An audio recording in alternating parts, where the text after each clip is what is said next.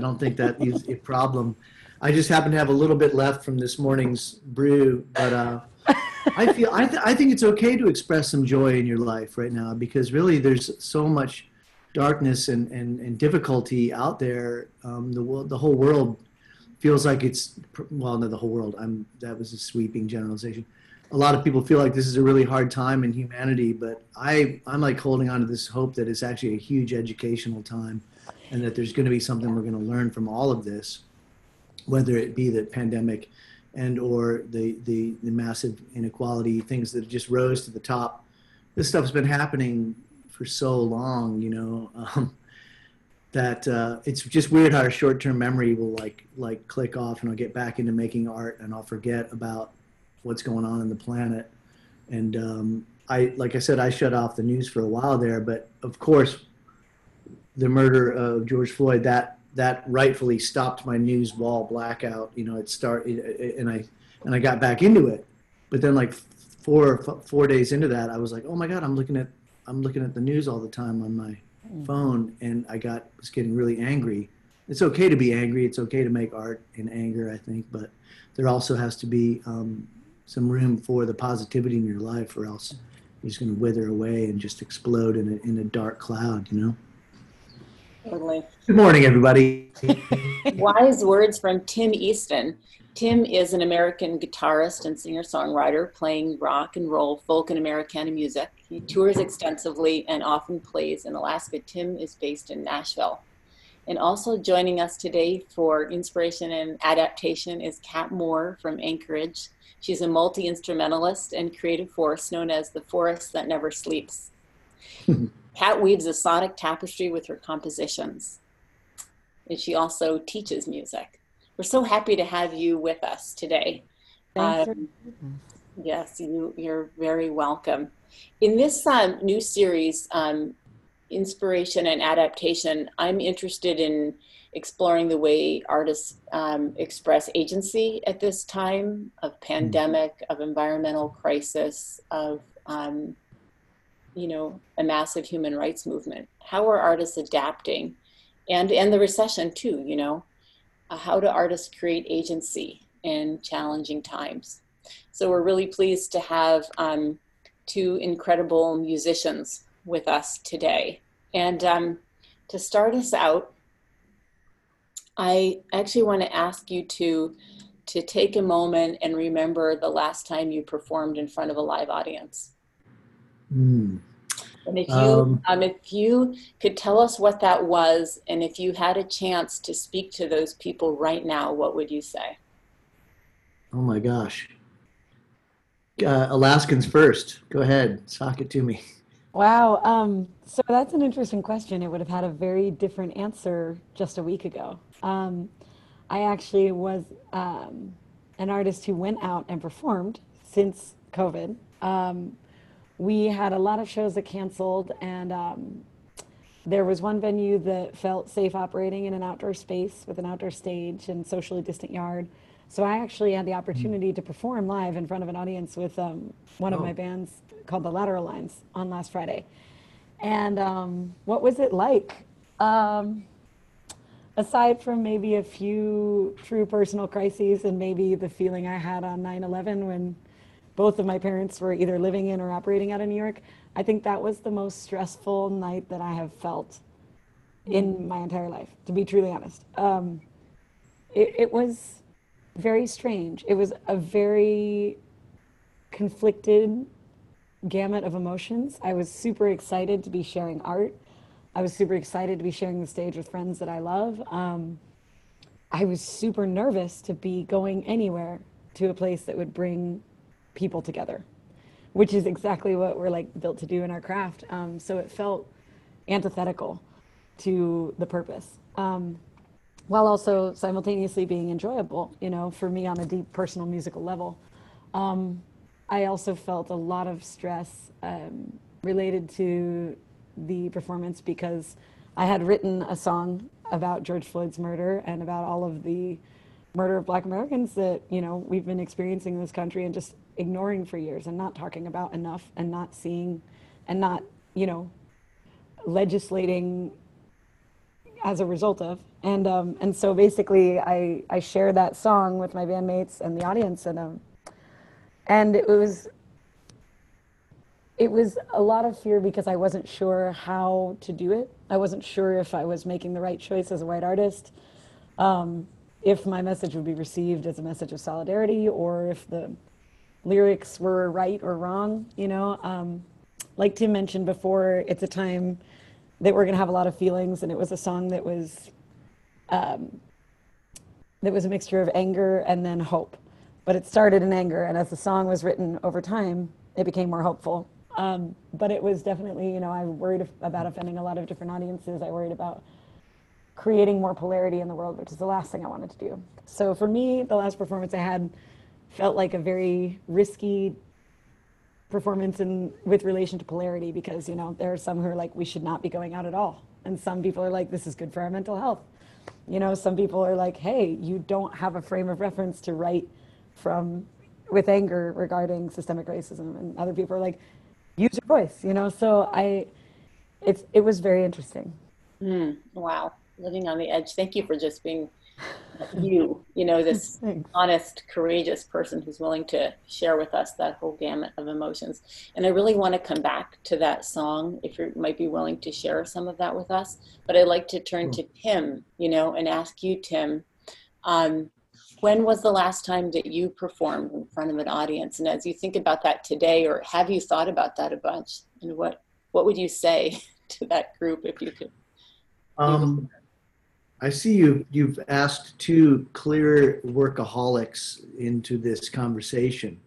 I mean, I've seen Kat, you know, Kat's been burgled, robbed, all her instruments taken, and she still keeps on going. And I don't feel like I've stopped. It's weird. Like I know that I've stopped being in front of live audiences, but I've been doing it for so long. And before that, I was a street musician for 7 years. So then I just started busking. Like I was on the streets in Europe 20 some years ago, but I was in my living room in Tennessee. And right before the pandemic, the quarantine, the lockdown situation started, I was on tour with Todd Snyder. Super lucky job for a guy like me, you know, swoop in on his beautiful audiences, you know, clearly baked in a really beautiful theaters. You know, he was doing this theater thing. And I, you know, come in there as the just, I have a plan of attack, like 30 minutes, 40 minutes, like pretty dialed in, got all the bits ready. I'm there. I'm not slacking like I will tend to do if I'm playing the Brown Bear or something, you know. You know, I'm not just ripping and playing covers and stuff. I'm like really focused and getting in there. It was a really wonderful experience. But it's the same message as I always give in regards to talking to people and talking to audiences. I try to uplift them and take them away from whatever we're doing, whatever's going on. You know, it's remarkable. The sessions about busking in the house, and I remember I did play a Zoom show like this, right? And I actually heard some people applauding after it. So that feeling, I was like, oh my gosh, the sound of applause. Not that that's what I do it for, but hearing it. Yeah, I mean, I'm super grateful that I get to travel around the world and play songs to whatever size crowd of people, man. I swear I'm going to come up to Alaska this summer if I get to come up. I haven't bought the tickets yet, but I'm really looking forward to it. I would love to just play on the porch of the gallery, or I'll just plug in and play on the streets. I'll just go to downtown Hope and run an extension. I'll just busk. I don't really care. I feel really fortunate that I can still carry on. It's almost like I was kind of been training for this kind of thing my whole life, you know, and just trying to uplift people through difficulties, which is clearly, I mean, I also went down deep into the darkness for a bit, and every day is different, right? But what I try to do is I stick with that meditation in the morning to be grateful that I'm even functioning and able to do this. And, you know, I did go to the demonstration in Nashville a couple of days ago. So I did the ethical thing, was to go get tested. So I got tested yesterday. It was really simple. You never left your car in Nashville. You just pull up in line, swab the nose, you know, a couple tears, and, you know, then I call in for my results, and, you know, I'm in between that time. So every day is different, but I know this is a long answer and I went all over the place, but that's going to happen with Kat and I when you ask us questions. We were both is super motivated. It's so great to see you and hang out with you guys and talk to you about this because I feel like Kat and I are examples of people that a pandemic and or massive uprising in social consciousness is actually going to motivate us a little bit, Yeah. We've been faced with something and we want to work. We want to work through it, It helps us.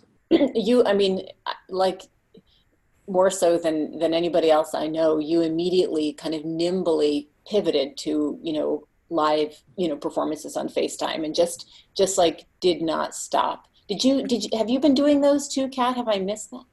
It was interesting, right? The Monday after, I guess it was the Monday they closed the state in Alaska, I fell on the ice and I sprained my left wrist. So, so that was a really interesting start to pandemic because I was like, oh, and the doctors were like, oh, 2 weeks in a brace. And then it was like 3 weeks in a brace. Then it was a month. And so it took about it's still a little bit strange now, but I took about a month off from playing everything except for open strings bass with my right hand. I could just lean it around my right hand and play like this. And then I wrote a lot of right-handed piano songs. So I did some live shows right out of the gate, and then I couldn't really play piano or guitar. But yeah, I did have the opportunity to do a couple of those, and now I'm really looking forward to getting back into them now that my wrist is working. But it was so interesting because it changed the way that I wrote. I wrote all these very soft right-handed songs, and then slowly as my wrist healed, the left hand built in. And so now they feel like regular folk out songs, but the framework, it's such a different way to write, when you have a limitation. So yeah, it's been kind of interesting. That's interesting because, you two are extremely motivated. And as you said, Tim, you're workaholics, you're ready, you're constantly putting out. But then how do you create times of creative rest for yourself? I mean, if there was ever a time that you could just have an in-home residency and incubate and pivot to, songwriting and not performing or something like that, do you do that, Tim? You mentioned that you're happy when you don't have any cell phone reception sometimes. Yeah, I mean, the notion of coming up there, of course, things change every day, but the notion of coming up to Alaska, as you know, I had a tour canceled and our songwriting workshop was postponed. And the notion of coming up there this summer, talking to my friend, Dr. Tim Foote up in Fairbanks, he's like, ethically, the right thing to do is to self-quarantine for 2 weeks. And a guy like me is like, I get to self-quarantine in a cabin in Alaska for 2 weeks near a river. I'm like, I'm in, it's like, again, I was like, I just keep, this is like a win situation for me.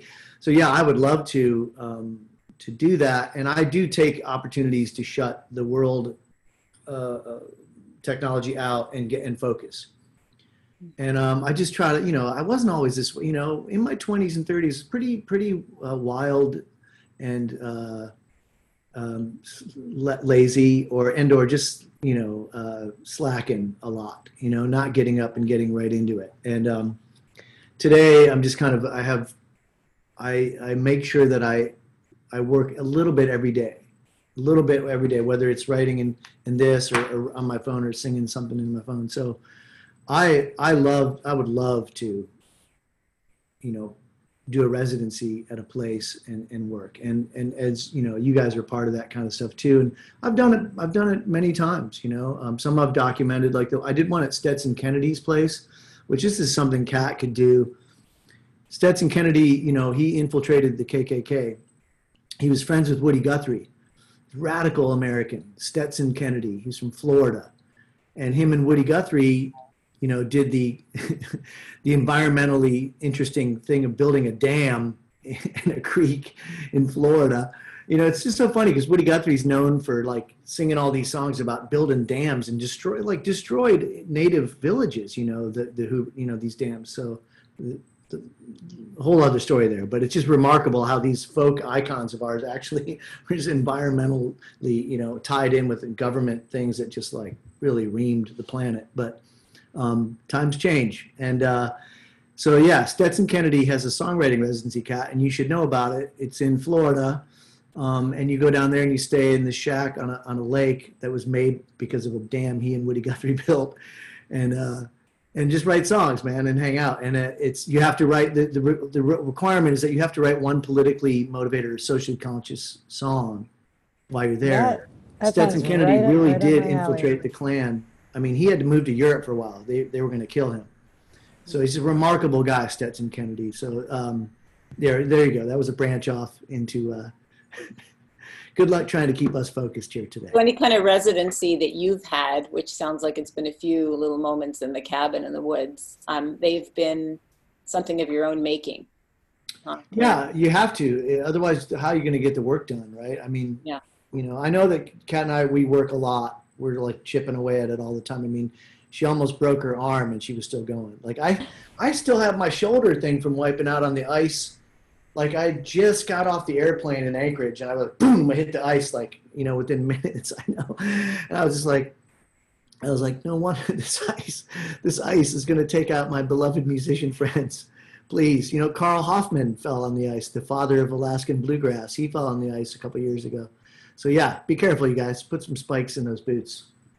Kat, you created some times for yourself, like a vocal rest, to rest those beautiful vocal cords of yours. And have you done residencies, or do you just create them for yourself? Times of retreat and restoration? For me, it's a really good question. I love the concept of creating them like as an actual thing that you put in the calendar. But for me, what I've done as a result, partially of my generally social nature and part of my, physiological issues that I've had with my vocal cords, is I've restructured my life as much as possible to be a residency. And that sounds insane, even as I hear myself say it, because I haven't really said it out loud. But, prior to my musical career, I was a very social person. When I became a musician in my 30s, I stayed equally gregarious. And at first, as I started really creating more, I started sneaking the time from my own world. So, if bedtime used to be midnight, then bedtime became 3 a.m. And then there was this little chunk of time when no one else is awake, and I would go make my poetry and make my songs. And then as I started playing more instruments and making more songs, it became to 4 a.m., then it was 5 a.m., then it was 6 a.m. So for me, I created residencies. I carved them out of my personal time, which was mostly sleep. However, that had the contrary effect on my vocal cords. So when I started having issues with nodes and inflammation and stuff like that, I really had to restructure how I lived life. And so I think we were mentioning before all of you were on the call, I live with some friends on the backside of Flat Top, Mark and Carol Barnhill, good friends of mine, and they have a beautiful home. And 3 years ago, I moved up here because I was looking for a space to be away from people. I knew that in town, I'd just jump on my bike, go socialize, and I needed to create space because I didn't have the social self-control to do so. And so, I've really been able to find a really sacred space up here. And now that I created it in the sense of physical proximity, or physical distance rather. I'm the OG social distancer. No, just kidding. But really, like now that I've created that through the method of, physically removing myself, I've been able to, get into the routine of creating and preserving that artistic space. And now I'm much better at maintaining it, but I'm much less social. You know what I mean? Like I choose my social interactions really carefully. And, but I think that life in a way is you kind of have to just sort of view every week as like, okay, I'm going to pick one day that's my residency. I'm just going to turn off the phone, turn off the computer, and just do whatever. Half the time it'll be that I go hike Flat Top, and then by the time I'm down, I'm like, oh, there's a sun. Okay, now I go find the guitar. But I do love the concept of like large chunks of time, whether it's like choosing vocal rest to actually physiologically rest our bodies. Because as musicians, like Tim said, if it's not the ice that's taking us out, it's, wrist issues or overuse or, any of those things, the occupational hazards of being a musician. But I love the concept of long-term residencies as well. But I think that in this day and age with the hustle too, you got to just build it in, Yeah, totally. Both of you have been really responsive to this moment that we're in, this moment of transformation and upheaval and a new, human rights movement that um, has powerfully shaped what you're doing. Kat, you talked about writing new work and sharing it. And Tim, you've just produced Campfire Propaganda Volume 1 with this gorgeous new song that I'd like to take the risk of sharing online and hope that we don't have a break in the feed. So I'm just going to pop into screen share for a moment and see if we can. I wrote it on Monday. Or maybe I don't even know if I have wrote it Monday night. Did you really? And I recorded it Tuesday, and then I put it out on Wednesday. Wow. So let's just listen to this 2 minutes and 39 seconds.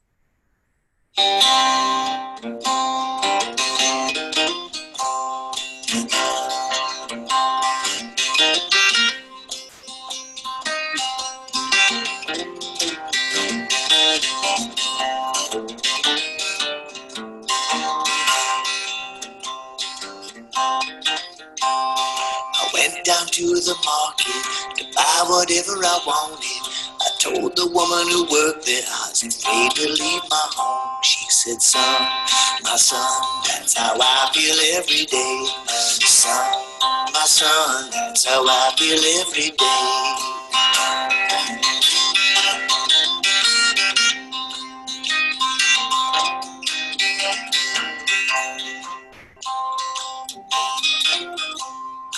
Got back in my automobile to fill the tank again. I told the station worker I was afraid to go downtown. She said, son, my son, that's how I feel every day. Son, my son, that's how I feel every day.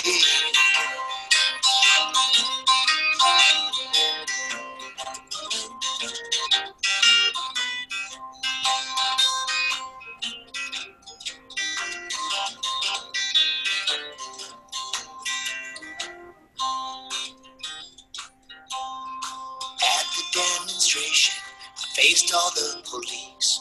They looked afraid behind the mask. I just wanted to tell them, son, my son, we don't have to live this way. Son, my son, we don't have to live this way. Sons and daughters, we don't have to live this way.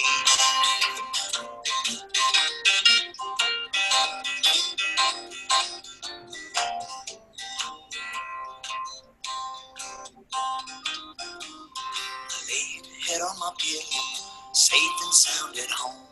I prayed to God for an answer. I really just wanted an answer. How do we help each other? She said, son, my son, that's what I ask every day.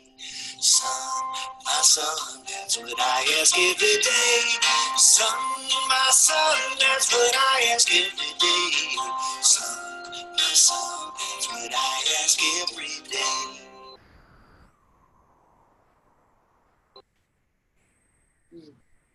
That was so beautiful. It's so beautiful.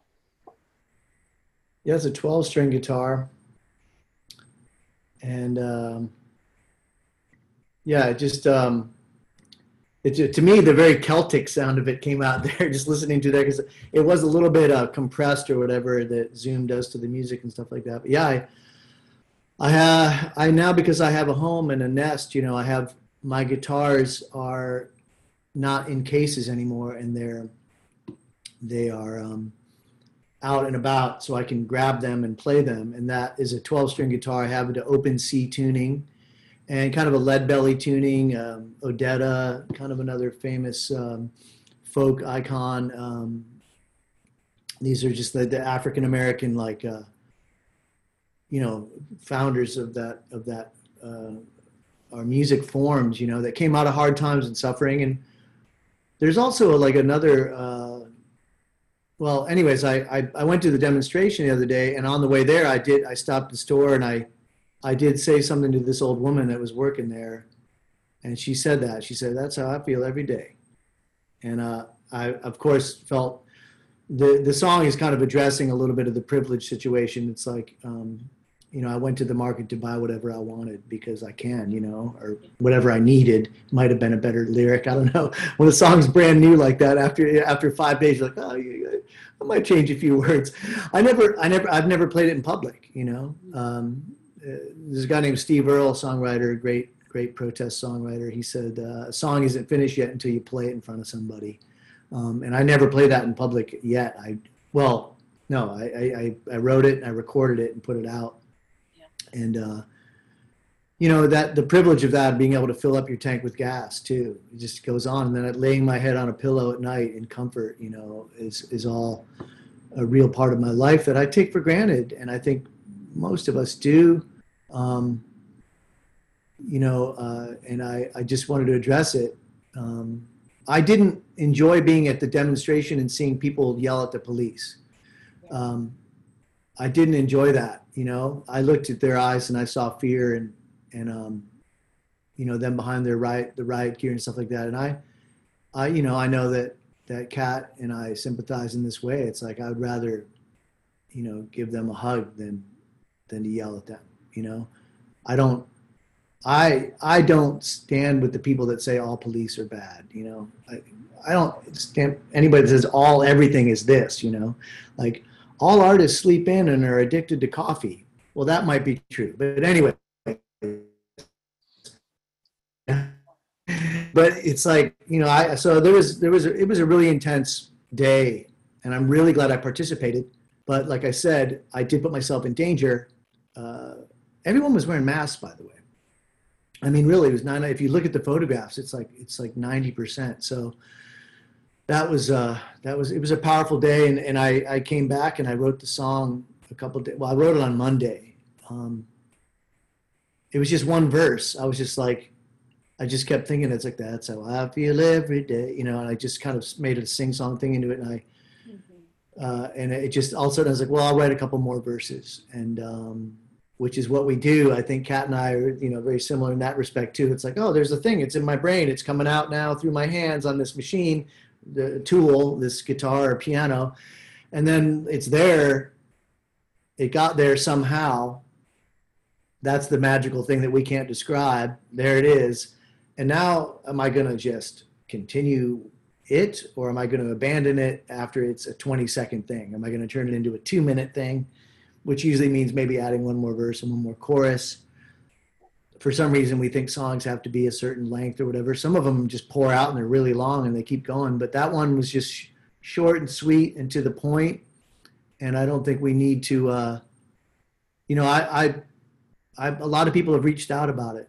I'm just super grateful that I was able to be still and in one spot while it got transmitted from the universe of whatever to be put there. And that's, you know, the story of our lives as creators. I think, just like, can you just slow down and let the world do its thing while you get this one piece of work done?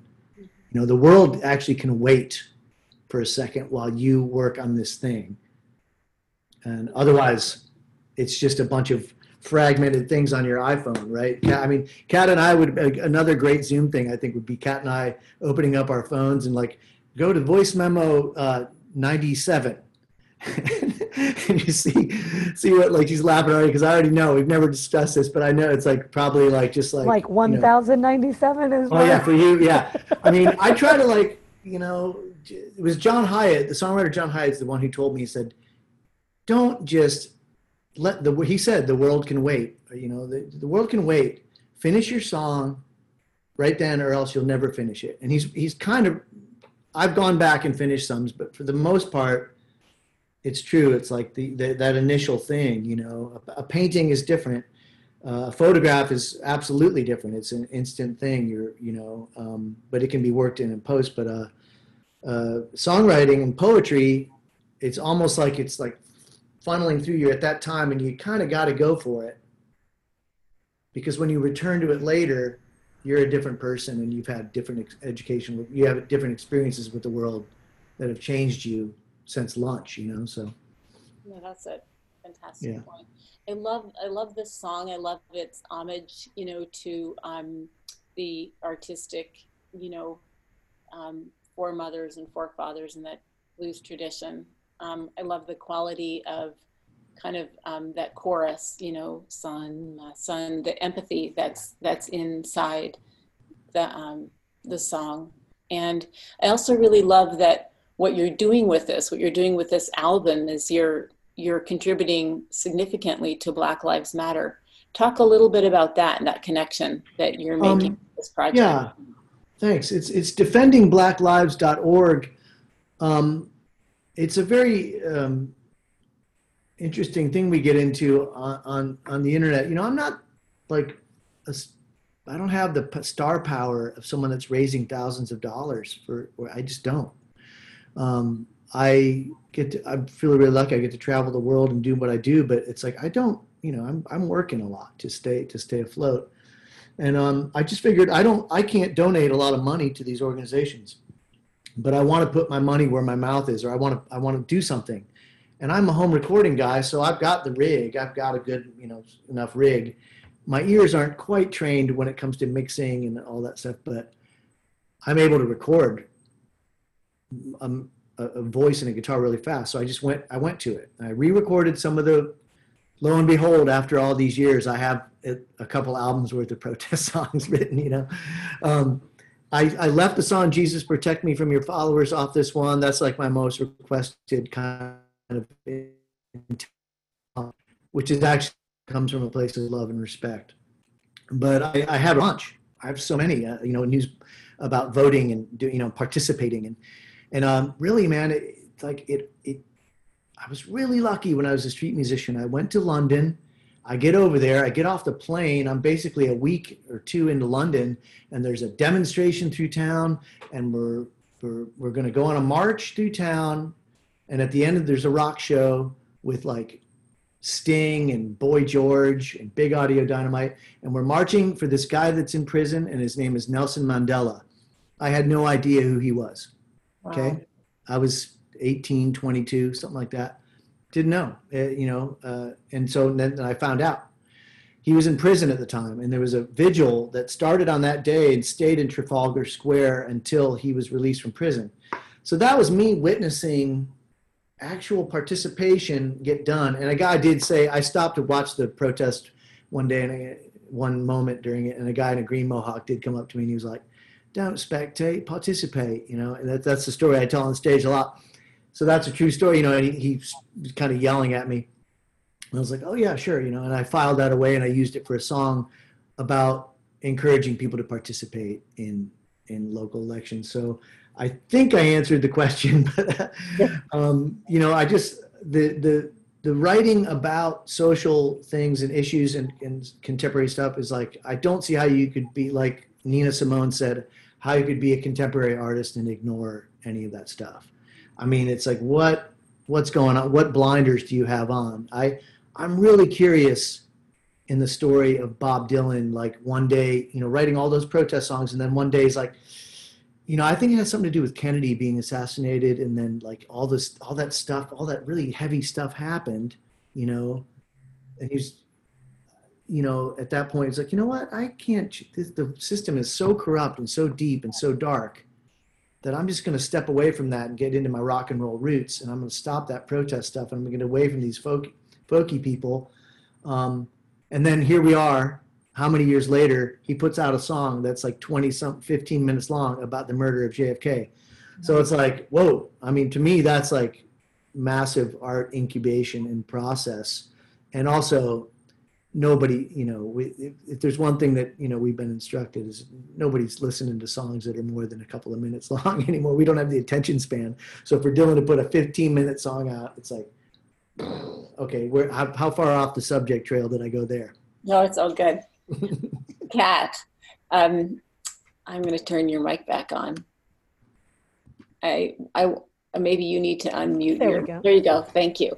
I know that you talked about recently, you know, performing a song that you wrote in response to what's going on, movements for social justice.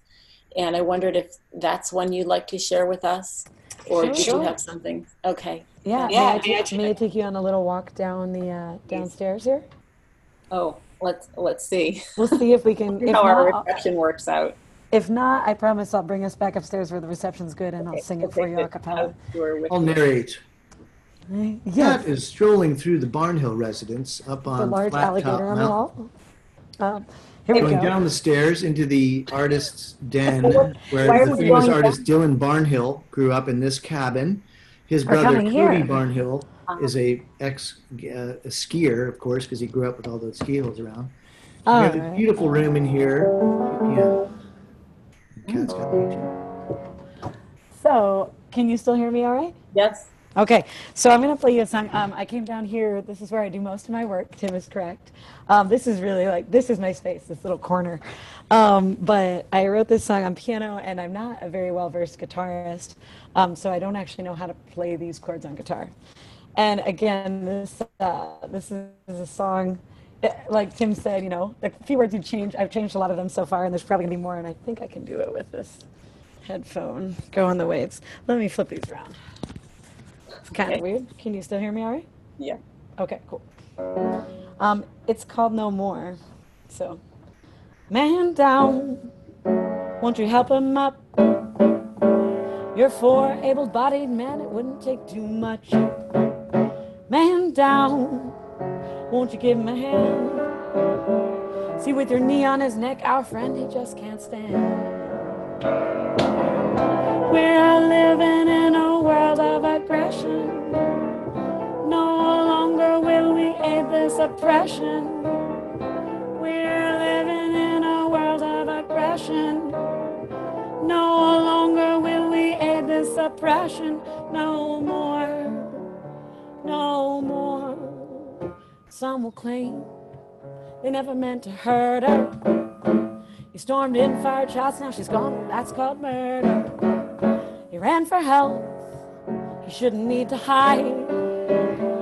Now his fate is the hate that you conjure deep inside. We are living in a world of aggression. No longer will we aid this oppression. We are living in a world of oppression. No longer will we aid this aggression. No more. No more. Now you can imagine, I found that as a performer, you have to engage your audience, right? So if you're going to make them think about hard stuff, you've got to put a solo section in here, let the guitarist rip it up for a minute. Oh, no more.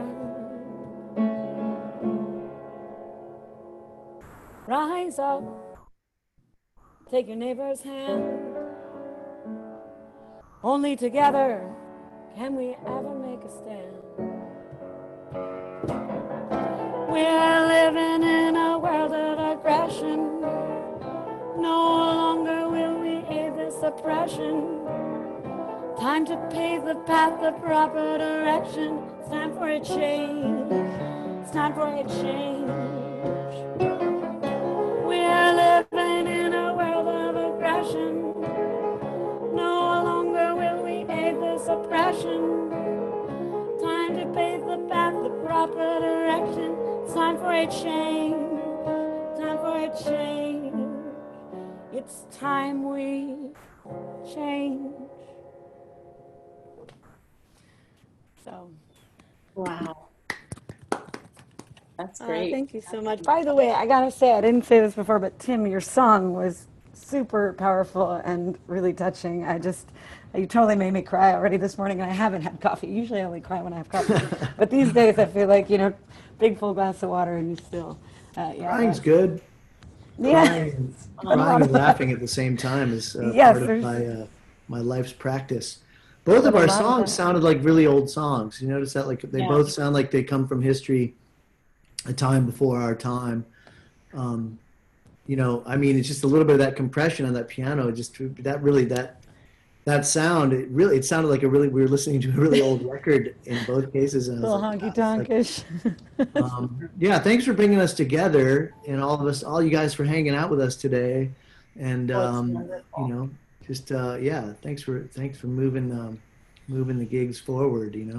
You know what's powerful for me listening, and I would think other listeners too, is just it's so powerful to hear as two very gifted, you know, singer-songwriters, how you're able to articulate so much of, you know, things that I've been feeling, and able to do it in a way that, you know, connects us deeply with this, you know, movement that's been going on for a couple hundred years. And in kind of invites us from the isolation of like our homes and this distance, especially in Alaska, into a feeling of the movement, you know, through your work. So thanks to both of you, really. Yeah, thank you. Yeah, that record I put out, by the way, is on Bandcamp for anybody listening and it will listen to this recording. You did ask me about it, and I gotta say, like, I feel like my attention span is a little, you know, short and warped, and I maybe it's the attention deficit disorder or whatever you want to call it, the various initials that go with all our maladies here, OCD, ADD, DDD, whatever. Like, I feel like I really, like, after Ferguson happened, I remember thinking, oh, this is it. We're going to have some change here, you know? And then you get reacquainted with that weird old white supremacist bizarro fantasy of the race war and that thing. There's that story that keeps coming up in America's history. You know, it's like, it's part of it. You know, there's this weird fantasy that white supremacists have about this race war thing. There's the actual side of Uprising, Bob Marley's album Uprising, stuff that I learned. I had amazing friends growing up. They took me to see Peter Tosh when I was like 16. So it's like remarkable luck in my case in Akron, Ohio, that I was able to be inspired by and I went to the Dominican Republic, and my parents were like kind of like hipster Catholics, you know. So I got this I didn't realize that at the time, you know. It's just a pain in the ass. I didn't want to go to church. And I didn't realize they were really this kind of like interesting little revolutionaries on their own, you know, regarding love, marriage, and then helping out people that were less fortunate. So putting this record out was just like, this is something I can do, because I know in a day or two, like Ferguson, like kind of evaporated. I kind of forgot about it, you know, like I zapped back into like whatever, you know, and that just happens, you know, and I'm afraid, and I think we all kind of are, that this too is like, there's just the attention deficit, the attention span of us as a human beings, as a nation or whatever. Alaska's always, it feels a little different to me, you know. You guys are all the original social distancers, really. I mean, if you think about it. I know there's plenty of jokes about that online, but I mean, it's like, this is something I can do that I will, up until the election, which I think they are all connected. You know, that is the thing when you're on the left side of the circle of political. Tim, are you still on the circle? I thought you're so far. Well, I don't know. I feel like I love to go into perceived enemy camps and sing to them. I love it. I think that the left and the right, they seem to meet at the bottom in this, like, I have Kentucky friends that are like people that are like really into guns and really into smoking weed. And they're like this weird Alaska, this happens in Alaska too, very much. It's like this, like, I forget the political term for it. It's the Venn diagram of. Yeah, just like, you know, so it's like, I tend to hang more on the left, but I'm not into the dismissing and abandoning people, you know. That's my thing that I learned from my parents. And I mean, how are we going to get any work done, you know? And if you look at all my heroes and our heroes of social change, they were very similar. You know, I'm sure that Martin Luther King had a few racist thoughts in his mind, you know, just like we all feel comfortable maybe in certain situations that are more, I don't know, folks that look like us or something. But at the same time, I'm not going to get angry at other white people who are racist. I'm going to get sad by it. I'm going to try to recognize it in myself. This minute I start yelling at people and pointing fingers, it's the you spot it, you got it thing, man. You know, it's every time. It's just like, you're this and you're that. And it's like, yeah, I was, you know, I took me some learning too. I had to learn, you know. Yeah. And I want to remain teachable. That's all. I agree with you, the pointing fingers thing, because this time around, and granted, you mentioned Ferguson, and every time, and granted, it's not like the gap between Ferguson and now. Yeah, no, It's there's a just lot. the lack of media coverage between Ferguson and now, on this subject. And to me, it's interesting because, like I remember how deeply Ferguson shook me. I was living in Philadelphia at the time on vocal rest, and had, friends who were musicians in Ferguson, and growing up as a Philadelphian, we had a lot of black-white, disparity, crazy race relations in Philadelphia. And as an Alaskan, like talking to Alaskan friends during Ferguson, people just didn't really seem to understand. And I was like, all right, because our race relations up here are, primarily white and indigenous issues, and which is, again, another separate prong of just tragic systemic injustice. And but I think coming back to it, it's like what I feel. I agree with Tim that right now we're in such a powerful place of change, and people have not let up, and I'm so thankful. And the biggest thing I want is for every one of us, if we do one thing each day that like reminds us and reminds the world, or that shares, or that just puts the seed of change in the mind of somebody that doesn't think it's an issue, or that might be on the other side of the coin. I'd go as far as to say the wrong side of the coin. If we can plant a seed, then that can slowly grow. I think there are going to be activists in all arenas of this this fight that are going to be doing different things. There's going to be the more radical activists that are there to like straight up point fingers and argue and say it's time, and then there are going to be activists that are able to interact with their community in a different way to plant seeds and work with change on like a longer spectrum versus those who were working on change in the middle spectrum, and some really on the front lines. And but it is interesting. I've had to check personally my anger about things, because if you get to the pointing finger place, like all of a sudden, if there was somebody who might have been in that middle ground, you've essentially you've just dried up the ground that you would have planted the seed in. Yeah. And so for me, I think it's so nice to talk about this stuff, because I think all of us have been feeling really sad and really angry. Like the other day, I had a gratitude check-in, and I was like, what are my feelings? And then I looked at the list, and the list was fear, anxiety, anger, and sadness. And I was like, oh boy. And I was like, okay, time to go stand in the sunshine, and then be like, sunshine, there's one thing I'm thankful for, but it was like I was so blinded by these emotions that I kind of lost sight of it. And so I think just, remembering that change happens on both the long and short form, but we are keeping the heat on, and now it's just a matter of, even when things, I hope they don't relent at all, but if they do, just making sure that we just put that heat back on, just turn up the burner again. Yeah. We all have a role here. Asia is running this gallery and providing this forum for us and others. I mean, we all kind of have a role to do here. Some of us are we all just have a little bit of a role, I think, in it. So it's like, just find it and do what you can do. It's kind of like with environmental stuff or voting, voter participation. It is all linked together, but you can't do everything. You can't recycle everything. But whatever, if you're trying it all, and it's so great to hear Kat sing, and no worries about having to encourage the two of us to get to work on trying to, because I think it brings us peace, right? It brings us a little peace of mind to work on our stuff. That would be having our freedom taken away and not being able to create that.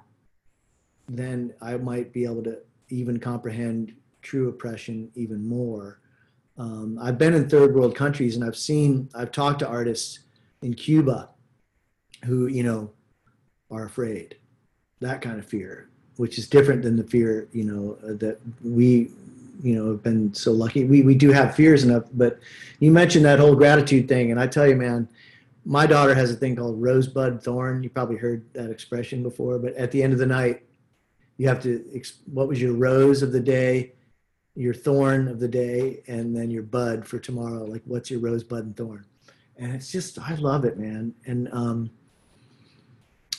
it's just been a really powerful thing. I think when you stay in a little bit of like gratitude for what you have, life is the harder things, you're able to kind of deal with the difficulties of humanity and humans. I mean, who can explain human beings and what they get up to? I mean, good God.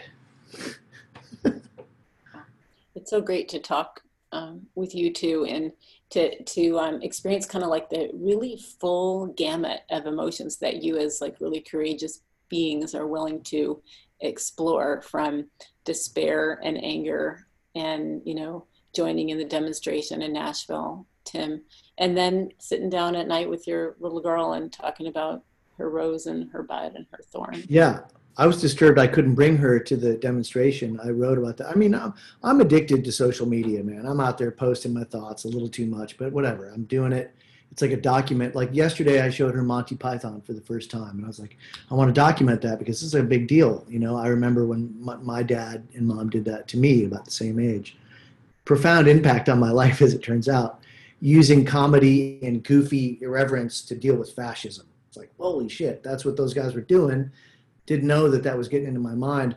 I want to say that Kat and I are also super lucky, and all creative types, that not everybody can write down their thoughts about all the anger and emotion. They just bottle it up and it stays in there, and it's just like, they're just angry, and you know, sickness and age takes you down. You know, you get ill, mentally ill and physically ill.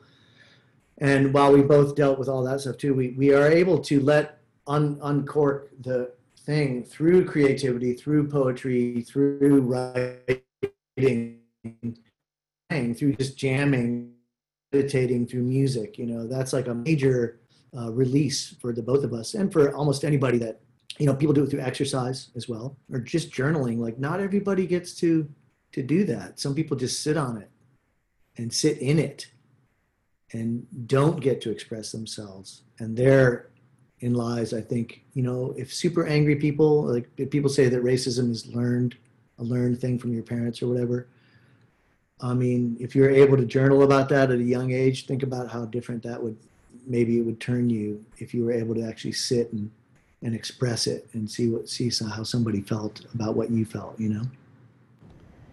Yeah, I think, you know, the communication aspect of expressing feelings is, you know, again, it creates a wider breadth of humanity with respect to your relationships. And so therefore you end up becoming, you know, if you're able to communicate your emotions articulately with patience and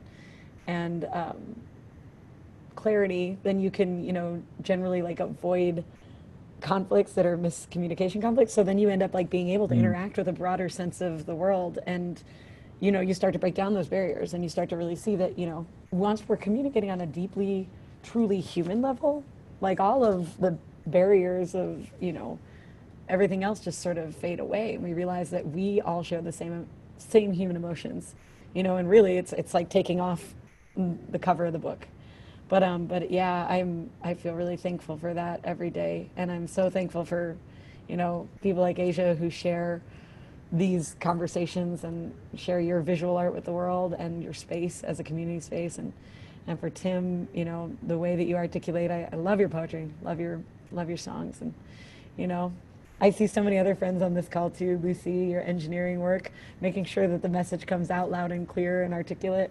Emma Hill writing songs. It's, you know, to me, I've been thinking lately about how much communication, you know, really just drives that sense of change. And you know, as I've been engaging with conversations on race, you know, locally through, you know, the Alaska Black Caucus or Chamber of Commerce, or there's so much going on right now with, you know, Zoom webinars talking about race and just having discussions.